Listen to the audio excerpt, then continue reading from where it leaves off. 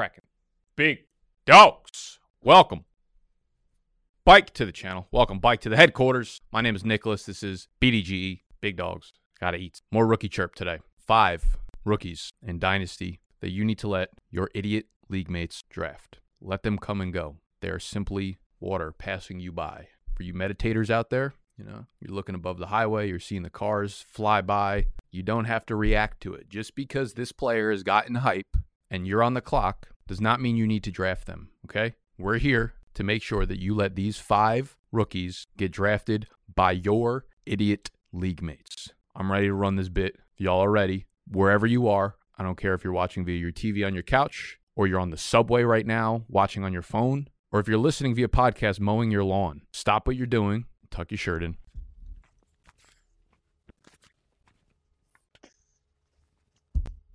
Stop yelling and let us eat.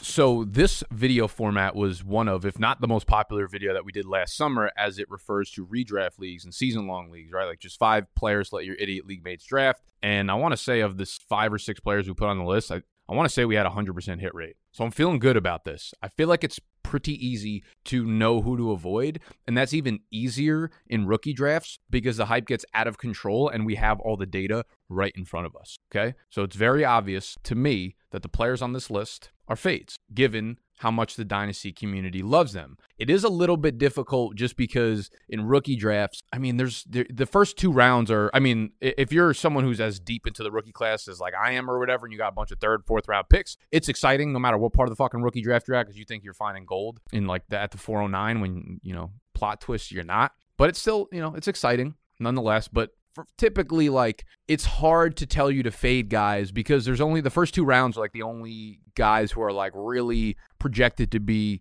good fantasy players, right? So I'm sitting here like, don't draft the guy who's going at the 307, and it's like the tweet where it's like, no one, me telling you to do that. And it's like no one was drafted. There's a reason he's going at the fucking 307 in a rookie draft, which means he's probably like the 1502 in a startup draft. I'm not sure why I'm rambling about this, but what I'm going to try to do is my best to combine a player's value, their current ADP, and just the overall hype around them and how well known they are in terms of just like name value and guys that are easily off my list. All right. First up is Kyren Williams, running back out of Notre Dame. Let somebody else draft this dude. Please. The first thing I want to start off with is that like this needs to be addressed, and it needs to be addressed multiple fucking times. There needs to be 75 letters sent to this address. All right. We're going to pull up a tweet from Daniel Jeremiah. And then we're going to pull it back, and then we're going to tell a story of Mr. Kyren Williams and why we dislike him so much. Daniel Jeremiah tweets out, Pro Day lesson. Be careful taking the Twitter reported times as gospel. A lot of these times come from agents and the school. I see it every day. Scout at the Pro Day texts me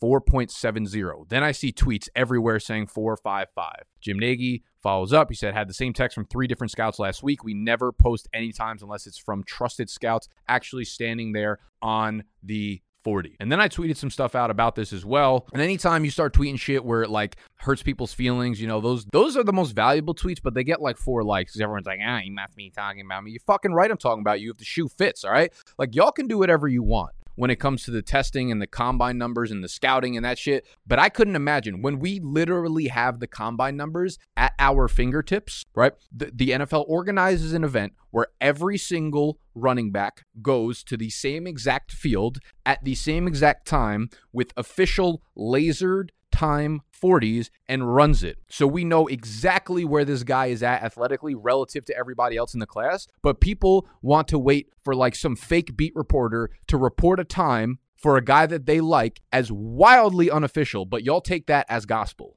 The stuff from the pro days are so fucking wildly unverifiable because, like Daniel Jeremiah said, it comes from the schools, it comes from the scouts, and it comes from people that know the player and are around the player. All 3 of those options have the best interest in mind of getting the player more hyped up and higher drafted in the NFL draft. Please do not take pro day times if there are combine times. It is the dumbest fucking way to look at a prospect. Like the fucking dumbest. And we saw it. Kyren Williams was the perfect example. He shows up to the combine, 5'9", 194. So you're already talking about an undersized guy who has a very, very high hill to climb in order to be anything more than a role player at the next level. 194 pounds, that shit just doesn't happen. Runs a 4.65, so he's small and he's slow. Then the pro day happens and people start tweeting out 4.53. He's fucking back, baby. And then the official time comes out like a day or two later that he ran like a 4.71. He was even slower, okay? So don't believe the bullshit that's posted from the pro days. It's just a ridiculously toxic way to go about thinking about prospects, all right?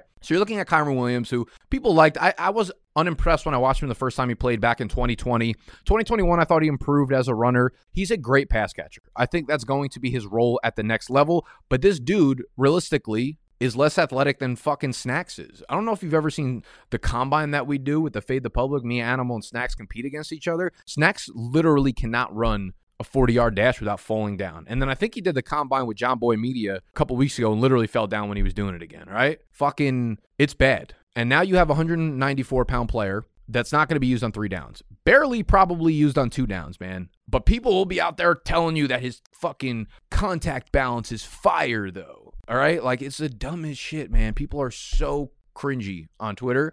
Kyren Williams is such an easy fade. Right now, according to Player Profiler, his ADP is at the 202. So fucking far overdrafted. You're drafting basically a way less athletic version of Kenny Gainwell, who was drafted later than Kyren. So you're drafting a less athletic Kenny Gainwell earlier than you drafted Kenny Gainwell in a class that has way more athletic backs relative to the one that Kenny Gainwell just came out of. Man, let someone else grab Kyren Williams anywhere near this 202 ADP. Next up is a quarterback for my super flexers out there. Any dynasty content, rookie content I refer to going forward will always be in reference to super flex drafts. All right. So you knew we couldn't miss out on some QB love here. And that is Mr. Carson Strong out of Nevada. Now, I'm kind of upset because all these guys on this list were guys that I did not like months ago when I watched their tape, and then the combine kind of verified what I did not like about them, or just people's opinions of them have kind of shaped and formed towards the way I felt about them earlier on in the process. Carson Strong was a guy who, like, people were talking about end of first round of rookie drafts, early second round, and for that, even that for me is way too early. Right now, his ADP is 204. He's the QB5 off the board. I'm not really going to argue against the quarterback ranking in terms of where he is, though I think he's probably the QB6 without a doubt. It's Malik Willis, some combination of Kenny Pickett, Matt Corral, Sam Howell. I would put Desmond Ridder ahead of Carson Strong. So I'd put Carson Strong easily as the QB6 right now, obviously depending on draft capital. I just think Strong he just ain't it, man. I think there's no chance he goes in round 1. I think there's maybe a chance he goes in round 2 if some team really likes him, but most mock drafts I've seen, like NFL actual mock drafts, have him in round 3 or later. The way I look at Carson Strong is he's like a Jimmy G reenactment. And the only reason Jimmy G is even useful whatsoever in fantasy is because he's in the perfect system with the perfect players to capitalize on him just dumping the ball off. Are we going to have a problem? And that's what I see about Carson Strong, man. He's got a strong arm, but he takes exactly what he gets in the offense. Like, he is so happy to check down to running backs, to check down to screen wide receivers, to just check down over the middle. He is not a guy who attempts it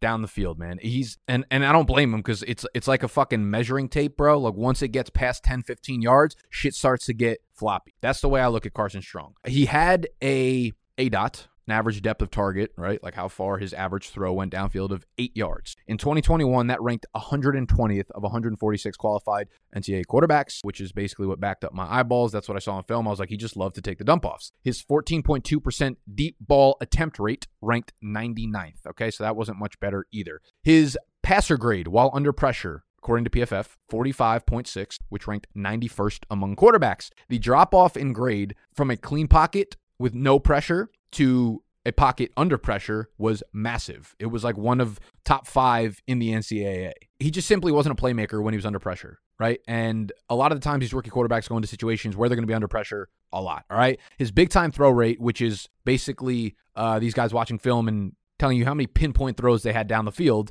I think it's over 20 yards down the field, in good, perfect, like passing lanes or whatever, or tight throws, money throws, whatever. 1.6% was bottom 10 in the NCAA among like 150 qualified quarterbacks. He's not a runner either. Barring first round draft capital, Strong should not be taken anywhere near the beginning of second rounds in Superflex rookie drafts. That is for damn sure. So draft capital is going to be a decider for me just because if any quarterback gets strong draft capital, I am willing to admit that I could be very wrong about them, and the upside of drafting a quarterback anywhere outside of the first round in rookie drafts is very, very high. But Strong will need the draft capital. He is someone I have no interest in from a pure quarterback fantasy perspective. Same with Wan'Dale Robinson, wide receiver out of Kentucky. I know this is going to hurt some feelings out there. Currently going off the board at the 211, the wide receiver 9. I couldn't imagine having him as top 9 wide receiver in this very strong, deep class. 5'8", 178. Concern number 1. All right.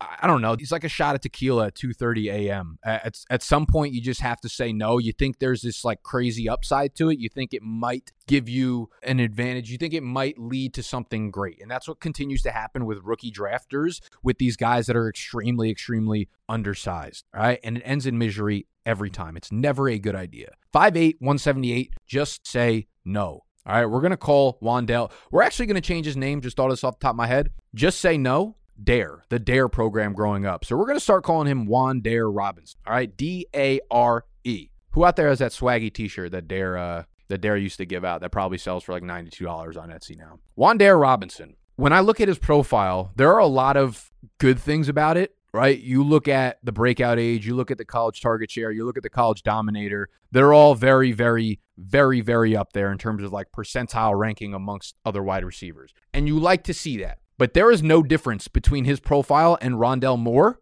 when it comes to those things, but he's way less athletic. His weight-adjusted speed score in the 23rd percentile. So it's great that he ran a 4.44, but at 5'8", 178, you better be fucking running a 4.44. Otherwise, you have no chance of getting onto the field. His burst score, 31st percentile. Again, this is something that I have been relaying to you guys all offseason that no one talks about, but that college yards per reception number in the 24th percentile is a huge red flag when you have all these other green flags around it. What it tells me, and this, again, makes perfect sense when looking at the offense, Kentucky, they don't have playmakers, all right? They don't have playmakers on the outside. Thus, you force the ball to a guy like Wan'Dale Robinson, who is definitely going to be the most athletic, best wide receiver on your team, thus pumping up the college target share, thus pumping up the college dominator rating. But the yards per reception number at a low rate tells me that he's not doing as much when the ball is actually in his hands as other players would be that are probably better at football. And I compare him to Rondale Moore. Again, Rondale Moore, way more athletic. And a lot of you guys are going to be like, if Arizona just used him correctly. Like, when are you idiots going to understand that guys that size don't get used correctly? All right? It's not the coaches. It's on you to realize that the coaches aren't going to do that. And that is a very, very obvious fact. Lord. And again, he's not even Rondale Moore. He's way less explosive. He's slower. He weighs less. Like all that shit, all right? I at least have confidence that if Rondale Moore does get the chance to play wide receiver in the NFL rather than just a weapon, he would be good. I don't have that confidence with Wan'Dale Robinson. So Kentucky, Wan'Dale Robinson, second round, absolutely motherfucking not. We got a few other names on this list, and I was kind of deciding between whether or not I wanted to throw him on here. Tyler Algier, running back out of BYU. He was a guy that I've been way lower on than consensus throughout this entire process. Then he comes in, has a pretty shitty combine, and then everyone starts agreeing with the take I originally had, which was sexy to see. His ADP currently is 302, RB8. Okay, so he's not going to be my RB8 in this class, but like the 302 is somewhere that I probably actually would pull the trigger on Algier. I do think there are going to be people in your rookie draft that do look to take him at the end of the second round, which is where you're letting somebody else take that bullet. Right now, according to ADP, he is going ahead of Zamir White, Christian Watson, Jalen Tolbert, and that is a big fucking nope from your boy, okay? Look at the profile, and he has a lot of good on his profile. You know, his size, the fact that he caught 28 passes his final year at school, his overall production is really, really impressive. Now, his size isn't going anywhere, but again, a lot of the production, like I've been relaying for months, came from the fact that you play at BYU, okay? So you're playing against really, really shitty competition. And BYU had a really, really, really highly ranked offensive line, right? Like literally number 4 in the entire NCAA 2 years ago. I think number 8 or 9 this previous year. So you have an offensive line that's objectively grading out as one of the best in the NCAA versus teams that are horrible. That's what happens when you play at BYU. I actually want to go over a list of some of the teams that Algier played against over the last 2 years. Navy, Troy, Louisiana Tech, Texas San Antonio, Texas State. It's amazing that he can play all these Texas teams and not one fucking relevant one. North Alabama, Coastal Carolina, South Florida, Washington State, Idaho State, fucking Idaho State, Georgia Southern, Alabama, Birmingham. Like, most of these teams sound like they're made up. I don't even know if they're real. There's probably not a single NFL player rostered on any of those fucking teams. All right. It's just such an easy formula for me to see. A lot of his production in college came off these big runs that just aren't going to be replicatable because he's not going to have that offensive line. He's not going to have those holes. He's not going to be playing against fucking Idaho State, and he runs a 4.6 40. Okay. So those are gone. All right. His pass catching, sure. 28 receptions, good, right? Objectively good. I don't think he's a phenomenal pass catcher, but he shows that he can do it at least at the next level. He's just a big, unathletic back, realistically. And what's more concerning is what I'd call the burst metrics, okay? So you can have his profile, but what I need to see is that you have good burst so that you could turn those little holes of 4-yard plays into 8-yard plays and 12-yard plays, very similar to guys of like Damian Harris's stature, where the burst score is there. And that tells me that you don't need to hit home runs. And with Allgeier, I started to look at some of the advanced analytics, thanks to Sports Info Solutions, SIS. Love you. Only 14.5% of his carries went for 10 or more yards, which was 77th in the NCAA. Only 7.3% of his carries went for 15 plus yards, 76th in the NCAA. Mediocre. So you're looking at you hear those numbers, and basically only half of the carries that he took for 10 or more yards also went for 15 or more yards. All right. He can't get deep into the secondary. That's what happens when you lack elusiveness and burst. So Tyler Allgeier feels like just a thumper at the next level. A lot of these running backs feel like they're 2-down guys. They're thumpers at the next level. Those guys have upside in fantasy if they end up in a really good offense with a really good offensive line, right? Any of these guys can hit if those are the circumstances, which is the case for a lot of guys, but a lot of other guys can actually make things happen for themselves, which I don't really see Tyler Allgeier doing. Next up on this list is James Cook, the running back out of Georgia. Yes, this is Dalvin Cook's little brother. And that's a big reason why I think you need to be very weary of taking James Cook, okay? James Cook is going to get a lot of hype leading up to the NFL draft. People are going to see James Cook, and they're going to think of two things, all right? They're going to think, one, of that playoff semifinal game against Michigan that was on live TV and everybody watched. He went 6 for 32 on the ground, 4 for 112, and he touchdown through the air. That's what people are going to remember. I remember personally watching it and being like, yo, this kid's pretty fucking good. That was only Cook's second game the entire year with over 100 in total yards from scrimmage. Outside of that game, he averaged 12 receiving yards per game. Look, James Cook is an undersized guy. He is sub 200 pounds. He is small. His BMI is really, really small because he's like 5'11", but 190-something pounds. So he does not fit the frame of a 3-down back. He's not going to be a 3-down back. The college has already told you that. His single game high in carries in the 40 years that he was at Georgia, 2018, 11, 2019, 6, 2020, 7, 2021, 12. Those are his single game highs in carries in college. If you think for some fucking reason a team is going to take him and then say, we're going to give him more carries per game than he got in college, you're out of your fucking mind. This man played 46 games at Georgia and never once saw more than 12 carries in a game. All right? Like, I get it. You did, I did. We saw him play on TV and it looked fun. He's not a workhorse. He never will be. Again, his BMI in the 9th percentile. He is sub 200 pounds. Is he a really good pass catcher? Yes. Can he be that at the next level? Sure. Is he explosive? He is. Those guys rarely hit in fantasy with any sort of upside. Very, very, very rarely are you ever going to use them outside of like a weekly flex consideration. That might be what Cook's end game could be in rookie drafts. Right now, he's currently going at the 32nd spot overall at the 308. I don't think that's like terrible, but I also think he's going to go way higher than that in rookie drafts. I see him where like Tyler Allgeier's ADP is at like the 302. I see him creeping up, and anything in the first half of the third round, back end of the second round, you're letting an idiot league mate draft. Again, he's Dalvin Cook's brother. He ain't Dalvin Cook. That is for sure. I would much rather prefer going with more higher upside guys who have the size, athleticism, production. The analytics tell you that he's good in terms of like advanced stuff, long speed, like the Kevin Harris, Dameon Pierce. Those guys I would take over James Cook 55 out of 10 times. All right. So that is today's video. 5 rookies to let your idiot league mates draft in your dynasty rookie drafts upcoming right after the NFL draft typically happens. If you enjoyed this video, one, obviously hit the thumbs up button, subscribe to the channel, but let me know if you want me to do a part 2, because I was thinking about doing a part 2. I wrote down some like honorable mentions. I was like, I can make a whole ass feature film out of just this topic. These are fun to do because I get to just shit on them. All right. And I got plenty more rookies to shit on. We shitting on them. That's it. All right. Love you. Bye.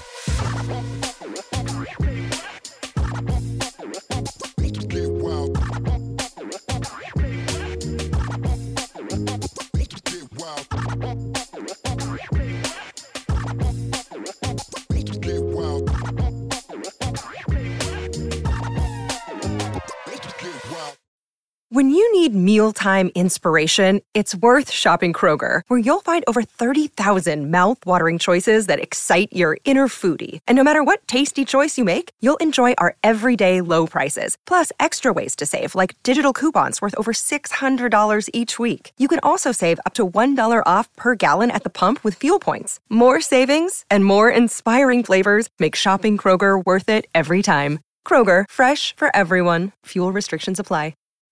When you need mealtime inspiration, it's worth shopping Kroger, where you'll find over 30,000 mouth-watering choices that excite your inner foodie. And no matter what tasty choice you make, you'll enjoy our everyday low prices, plus extra ways to save, like digital coupons worth over $600 each week. You can also save up to $1 off per gallon at the pump with fuel points. More savings and more inspiring flavors make shopping Kroger worth it every time. Kroger, fresh for everyone. Fuel restrictions apply.